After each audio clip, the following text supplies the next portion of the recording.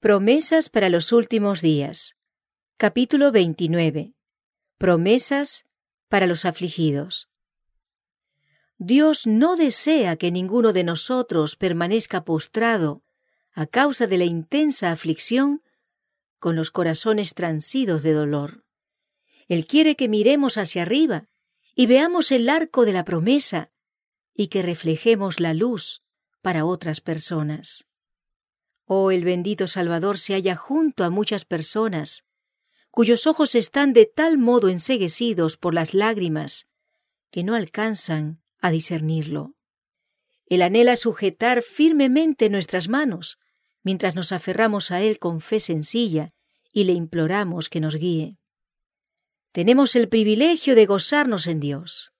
Si dejamos que la confortación y la paz de Jesús entren en nuestras vidas, seremos mantenidos cerca de su gran corazón de amor.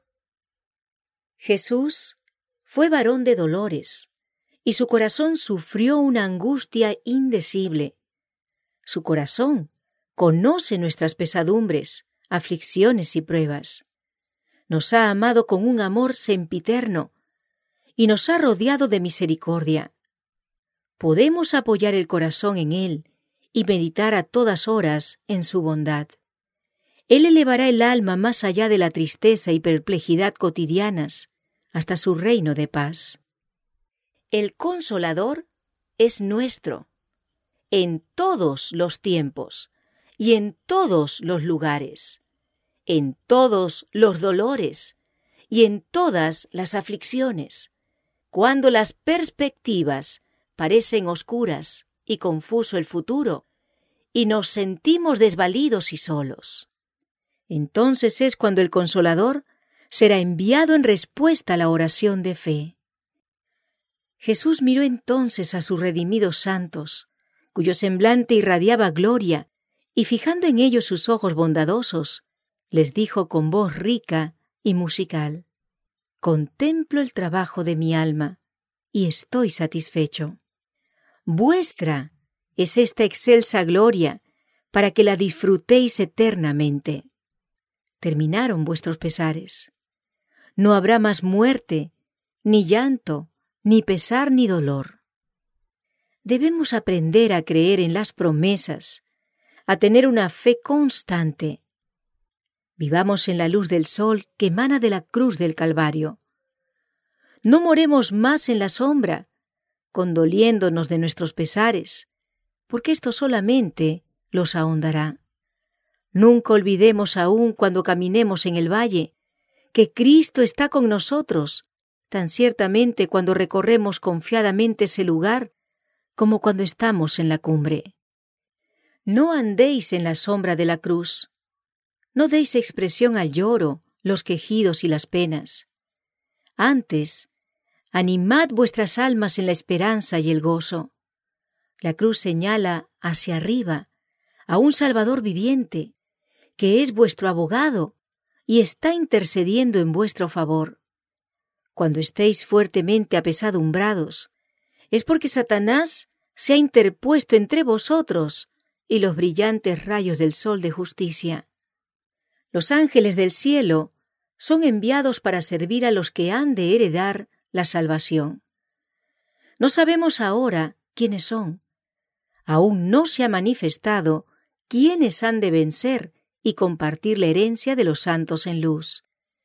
Pero los ángeles del cielo están recorriendo la longitud y la anchura de la tierra, tratando de consolar a los afligidos, proteger a los que corren peligro, ganar los corazones de los hombres para Cristo. No se descuida ni se pasa por alto a nadie. Dios no hace acepción de personas y tiene igual cuidado por todas las almas que creó.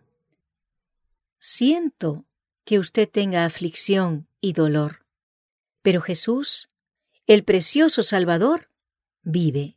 Vive para usted. No se preocupe, sino que confíe en el Señor. Recuerde que ni un gorrión cae a tierra sin que lo advierta el Padre Celestial. Los que han padecido las mayores aflicciones, con frecuencia son los que están en condiciones de proporcionar mayor consuelo a otros, porque irradian luz donde quiera que vayan. Tales personas han sido purificadas y suavizadas por sus aflicciones. No perdieron su confianza en Dios cuando los problemas las asediaban, sino que se refugiaron más profundamente en su amor protector. Tales personas constituyen una prueba viviente del tierno cuidado de Dios, quien produce tanto las tinieblas como la luz y nos disciplina para nuestro bien. Seguid avanzando sin vacilación, como si cada oración ofrecida hubiese sido colocada en el trono de Dios y contestada por aquel cuyas promesas nunca fallan.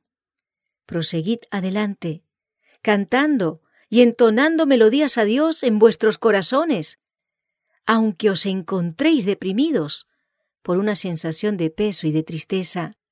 La luz vendrá, tendremos gozo, y la niebla y las nubes serán rechazadas. Todo el cielo está interesado en la felicidad del hombre.